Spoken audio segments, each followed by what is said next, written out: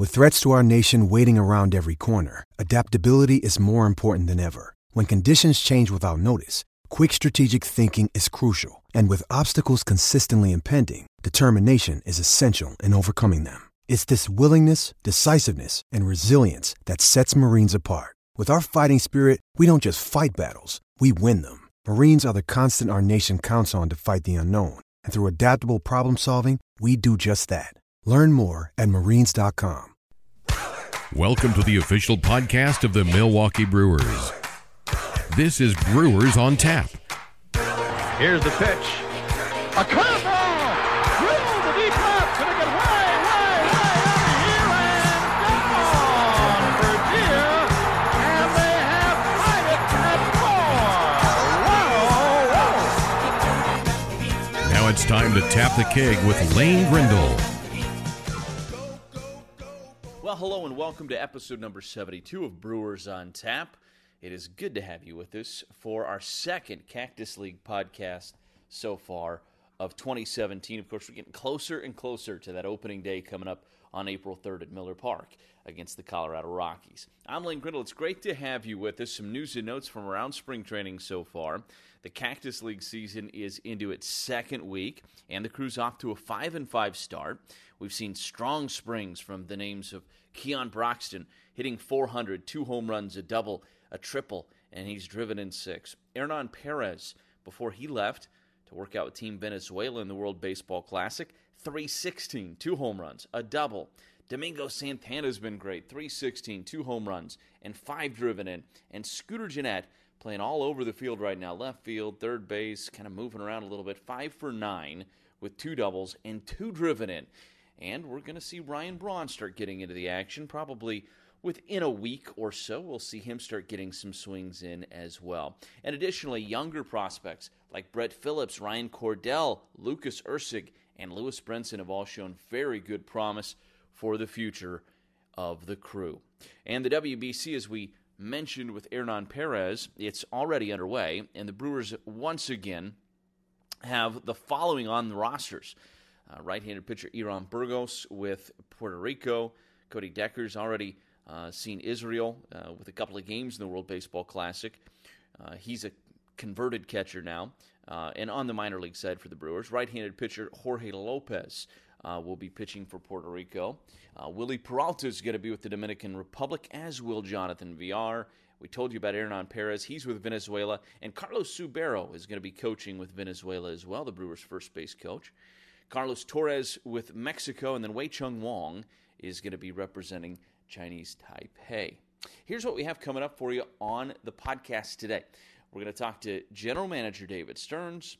We're going to talk with right-handed pitcher Brandon Woodruff and right-handed pitcher Luis Ortiz, a couple of minor leaguers with big-time potential, 2 of the top pitching arms in the Brewers farm system, going to be joining us here on Brewers on Tap for this episode.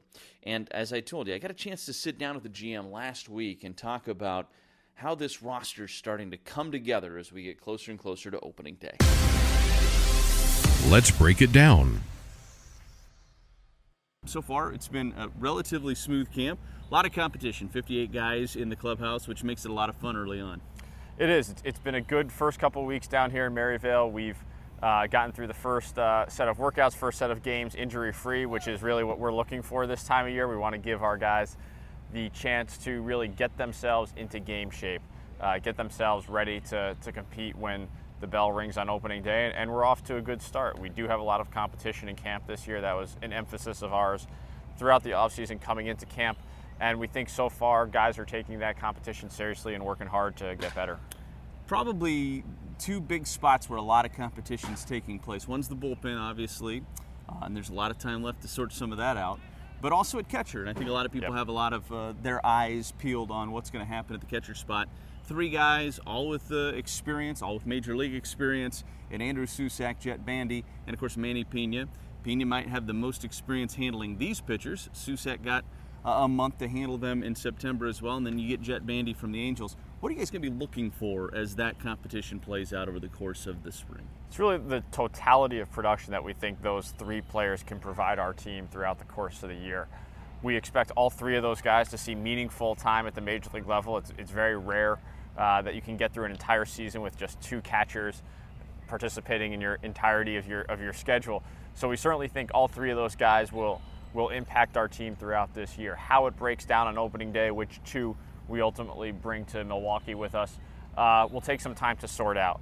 We think we know who these guys are. We think all three of them have the ability to be major league catchers, and we'll let the competition play out on both sides of the ball this spring. How do you balance the competition in the spring versus the totality of their work and what you've seen prior? Because obviously, I would think you probably still weight what they've done in regular season games and such more than what you see in the spring, even though that's maybe the more recent sample that you have. We have to. We have to be cognizant of what these guys have done throughout the entirety of their careers.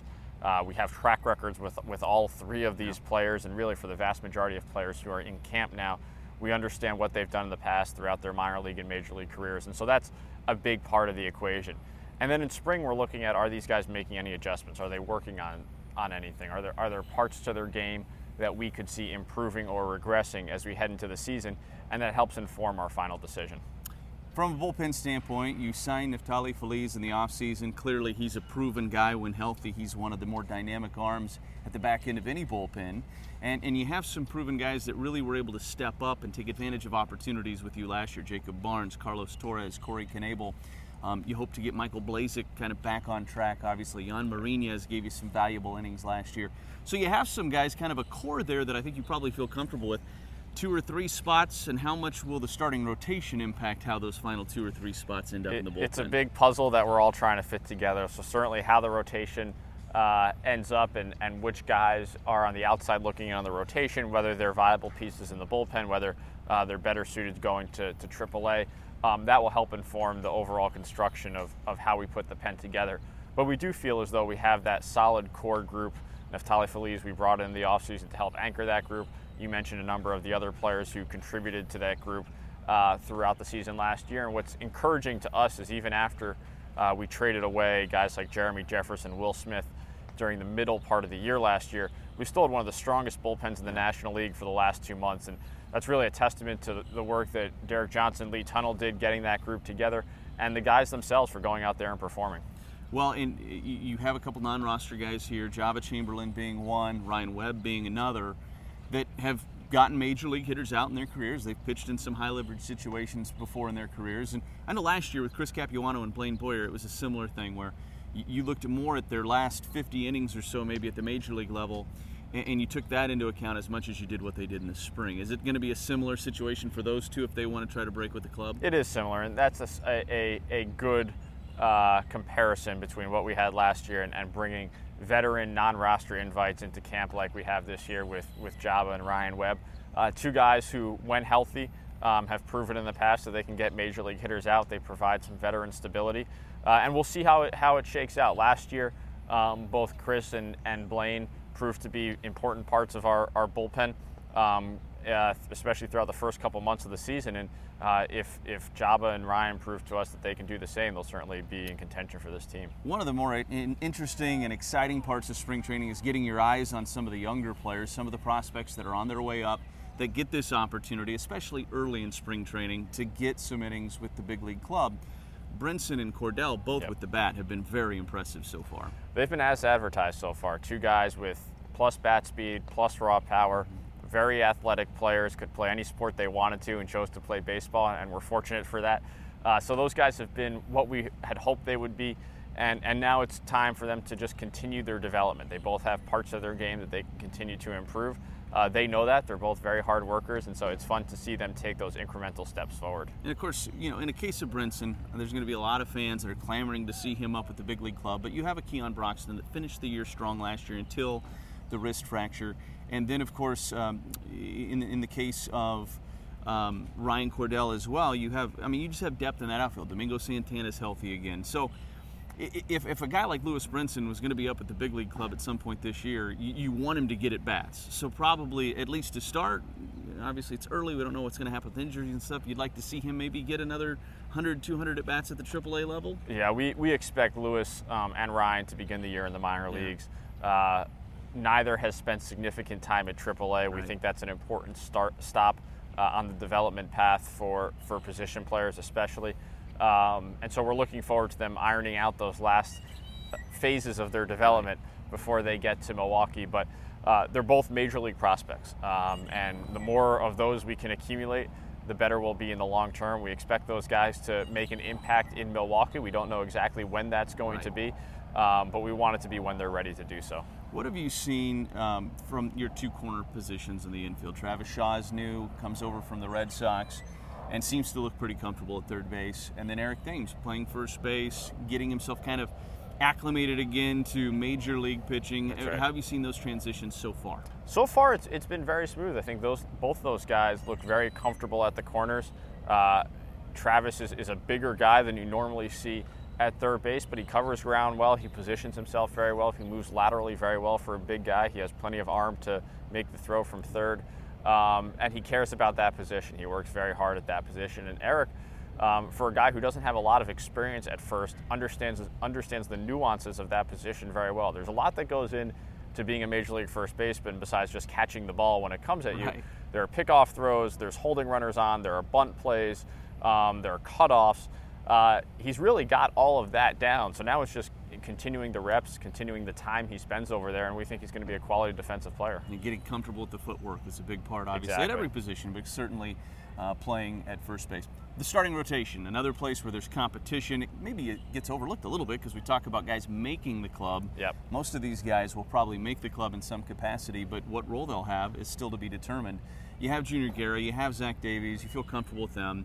Jimmy Nelson and Willie Peralta, young pitchers that you still are very invested in. So fourth, fifth spot's going to be very interesting. How have you seen that shake out? And of course, we aren't even one full time through with these guys getting one inning yet, so there's a lot to be determined there. But what will you be looking at specifically as you and Craig try to determine what this rotation will look like? It's still early, and we're going to give these guys plenty of time to ramp up and get their feet under them before we really start making any sort of evaluations heading into the season. You know, ultimately, we want guys who are going to get outs, and we want guys who we can trust giving the ball to every 5 days. It's such an important role on any team, but particularly this team, that starting rotation, to help stabilize us. I think we saw towards the conclusion of last year when that rotation really stabilized, we're a very good team. We had one of the best starting rotations in the National League over the last month and a half of the season, and if we can continue that going forward, we're going to have a good team this year. So it's an important group for us, and we're going to let them play it out. It's another position where we know we're going to need more than 5. We're going to need 9, 10, 11. And so all these guys who are in competition right now are likely to make starts for us over the course of the year. Everyone wants to be in that rotation on opening day, and that does yield the type of competitiveness that we're going to see this spring. And in conclusion, 9 players that'll be a part of the World Baseball Classic, along with the coach in Carlos Subero, who will be with Venezuela. Obviously exciting to see these guys go off, but it makes handling spring training a little bit more challenging too, working around some of those schedules. It does, and Craig and his staff have done a really nice job of making sure that the guys headed to the WBC are well prepared to take on the type of playing time they're likely to see there, both from a pitching standpoint and a position player standpoint. And when they're gone, it challenges us to fill their playing time with other guys. Some of them are in Major League camp. We'll see some of our prospects come over from minor league camp to play in some Major League games. So it's a good opportunity for a lot of people. We have plenty of time in spring to get everyone ready. So it'll be fun to watch those guys on TV, and we wish them well. David, we appreciate it. Thanks so much. Thank Enjoy you the very rest of much. your time here in Appreciate it. Phoenix. Going to be some tough decisions for David Stearns and Matt Arnold and Craig Counsell as they start to look at that bullpen. The starting rotation is going to have such a big impact on the way this team looks from a 25-man roster standpoint going into opening day. Well, it's time to go down on the farm. Checking in on the farm.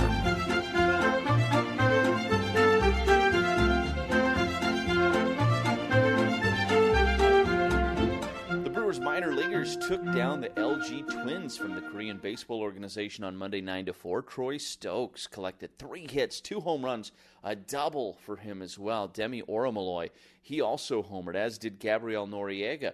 Pitching on the Major League side on Wednesday against the Dodgers is right-handed pitcher Brandon Woodruff. And I caught up with the Brewers minor league pitcher of the year late last week to talk about his attempts to follow up his breakout season. Yeah, for sure. You know, after that first full season, you kind of get a feel of what, professional baseball is like. And, I think going back to Brevard, that was a very good thing that happened for me. You know, I know what I needed to take control of, and that was throwing strikes and getting ahead and count. And, you know, I think those first couple of weeks I really took off, and I was doing what I needed to, and just getting ahead of guys, and, you know, it just kind of took off from there, and, you know, got a little momentum going into Biloxi. From a pitch selection standpoint, you know, what was working for you most of the year last year, and where do you think the biggest difference was that allowed you to take this jump? Yeah, you know, definitely the fastball command, just getting ahead, 0-1, 0-2, and if you can do that, you know, a lot of good things can happen. And I think I improved a lot on my slider, being able to throw it back foot to lefties, you know, backdoor to lefties and stuff like that, and just being able to locate it better. And I think, you know, but it all starts with that fastball and getting ahead with that and locating it, and that's what really kind of took off. The move to Biloxi, going back to Mississippi had to be a comfortable thing for you, so that probably helped a little bit. And after a couple of starts and you were able to settle in and adjust, what were the biggest adjustments you had to make once you went to Double A?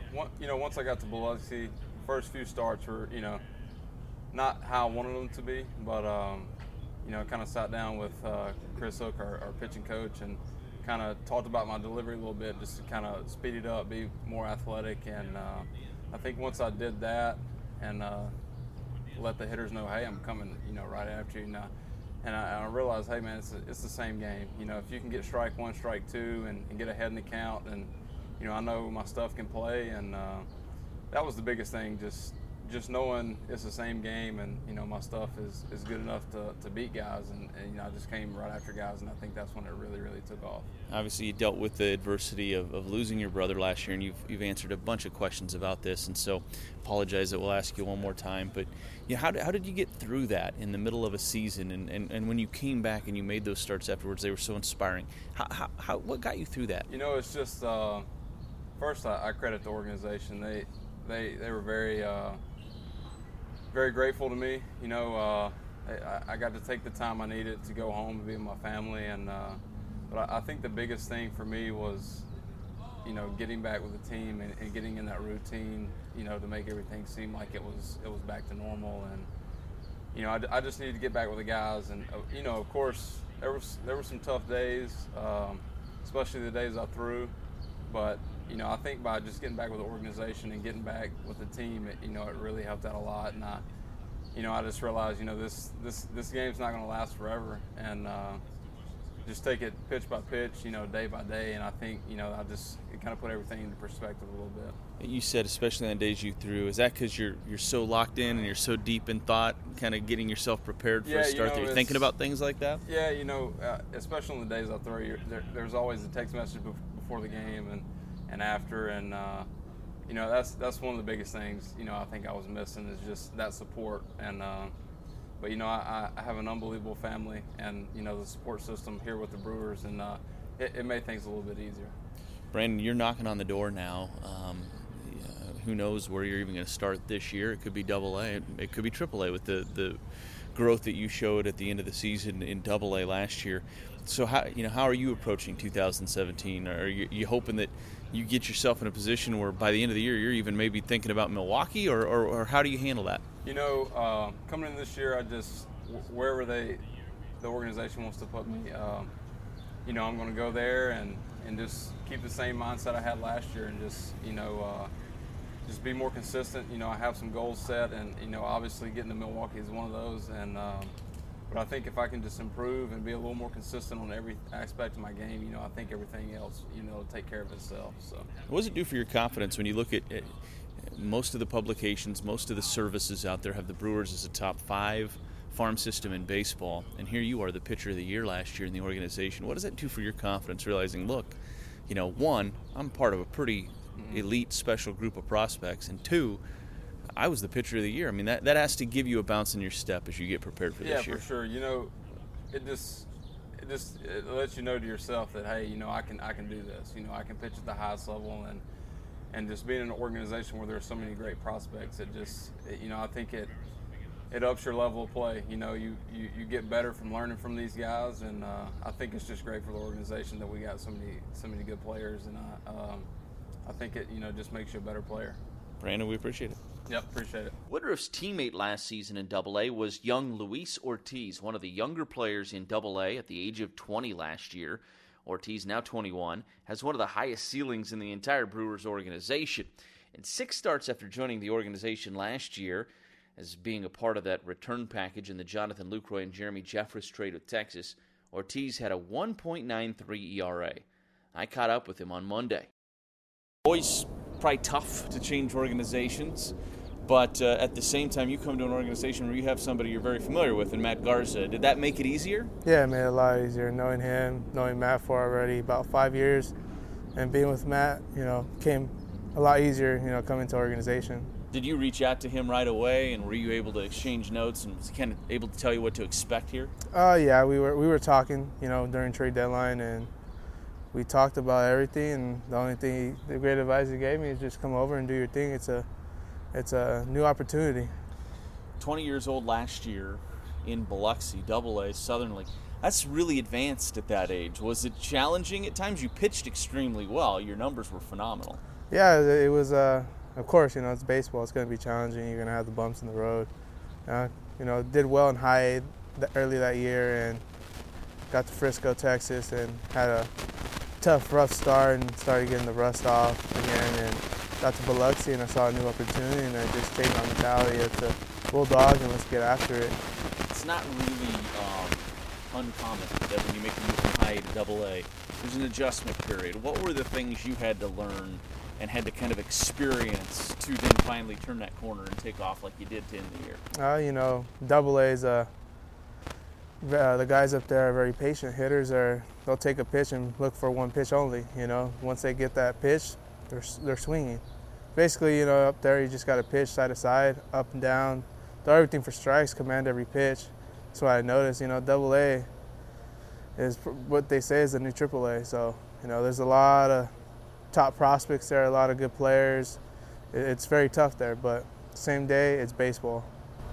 That was by the end of the year last year, that was a pretty good rotation in Biloxi. You had Brandon Woodruff doing his thing. Jorge Lopez was kind of getting himself back and right and pitching better towards the end of the year. Was it fun to be on a rotation that had so many guys that were throwing it so well at that point? Oh yeah, it was great. I saw all the success that they were having, and especially, they were older than me. You have college guys that, 23 years old, guys there that I actually looked up to. I'm like, oh, they're doing something different. I'm going to try to make an adjustment and, get on their path. And, that 1 month in Biloxi was a success for me. I balled out. I did what I could. Chris Hook, a good mentor as well from a pitching coach standpoint? Yes, love Hookie. We just talked about how you're familiar with Matt Garza. What have you learned from him in terms of not just being on the mound in between the years and how to attack a hitter, but just in terms of being a pro and going about your business every day? Being with Garza and learning from him is basically what's off the field. We can always handle what's on the field between the lines. It's mainly off the field, activities and all that. It's just with him, he's been in the game for 12 years already. He's a veteran. He's been through it, even though he was in the minor league for so long. He's been through it. He has 6 kids. He knows how to be a dad. And basically, I'm like one of his other childs or little brothers. He tells me if I'm doing something wrong, he'll let me know. Mainly it's off the field issues, and, he's been through it, so. And you're from the same area, so, is that how you got to know him? How did you guys become familiar? I got to know Matt as my godfather and one of my coaches, Marcus McGowan, reached out to Matt, and Matt gave me a call. My junior year summer, going into my senior year, he's like, hey, we're going to start workouts, the off season for him. I'm starting school. He's like, hey, we work out at 5 in the morning. If you come, this is a one-shot opportunity. I call you, I'm not going to call again. He called me, and I said, okay, I'll be there. Showed up, and man, workouts were so tough, and I didn't show up for 2 weeks after that because I was so sore. It was a great experience, but I've been with him ever since. Luis, we talked earlier about how young you were to be at that level last year, to be at the Double-A level at the age of 20. That's very advanced. Is it hard to not get ahead of yourself then and to still stay patient even though you've made some quick jumps up through the system early on in your career? Yeah, I got impatient, 20 years old and AA, everyone's wondering, like, I was the youngest one on the team and basically trying to show up this little kid. I didn't see that with Biloxi, it was more Texas. And, it's all about competing, it's baseball, But being there, I thought of it as another level instead of baseball. And, that's what Matt told me. I was talking with Matt. He's like, just think it as baseball, man. So, man, I thought as a AA is going to be tougher and I got to go out and do different stuff. And that's why I struggled early on in AA, and I figured it out. It's all about the bumps and roads, man. Up and down roller coasters. Ortiz comes across as a very humble guy, and I got a chance to see him pitch on Monday against the LG Twins. And even though he got roughed up a little bit in the fourth inning, he came back and pitched a 1-2-3 fifth inning. Ortiz has a very live fastball, very hard slider, chance to be a very good pitcher down the road for the Crew. Here's what's on tap. Well, here's what we have coming up for you. If you are excited for the return of baseball, and I bet you are if you're listening to our podcast, you don't want to really wait around until April 3rd to see the Brewers in action at Miller Park. Well, good news. We've got a couple of exhibition games coming your way. Friday, March 31st, Saturday, April 1st, you can watch the Brewers and the White Sox in their final tune-up games of the spring. And you get an early look at the Brewers' brand new food and beverage program at Miller Park. So fans who attend either game will receive a $10 food and beverage voucher, good for that day's game. And since tickets are just $10, it seems likely you're really coming out ahead here. I mean, you're really doing better. I mean, how good is that?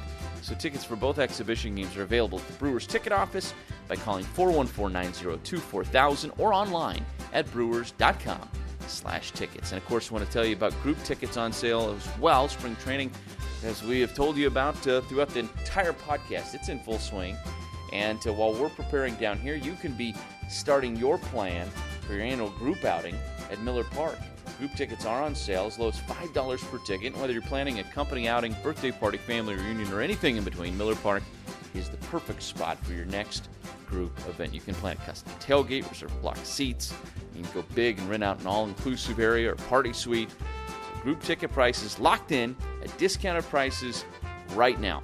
But that price will only last through the end of March. So you're going to need to make sure you place your reservation soon before those prices go up. So check out the complete 2017 schedule and start planning your group outing at Miller Park. Call 414-902-4777 or visit brewers.com/groups. Okay, that's going to do it for us for this week's edition of Brewers on Tap, episode number 72 in the books. I want to say thank you to David Stearns, Brandon Woodruff, and Luis Ortiz for joining us here on the podcast this week. Plenty more coming your way next week, so join us same place, same time, right here on Brewers on Tap.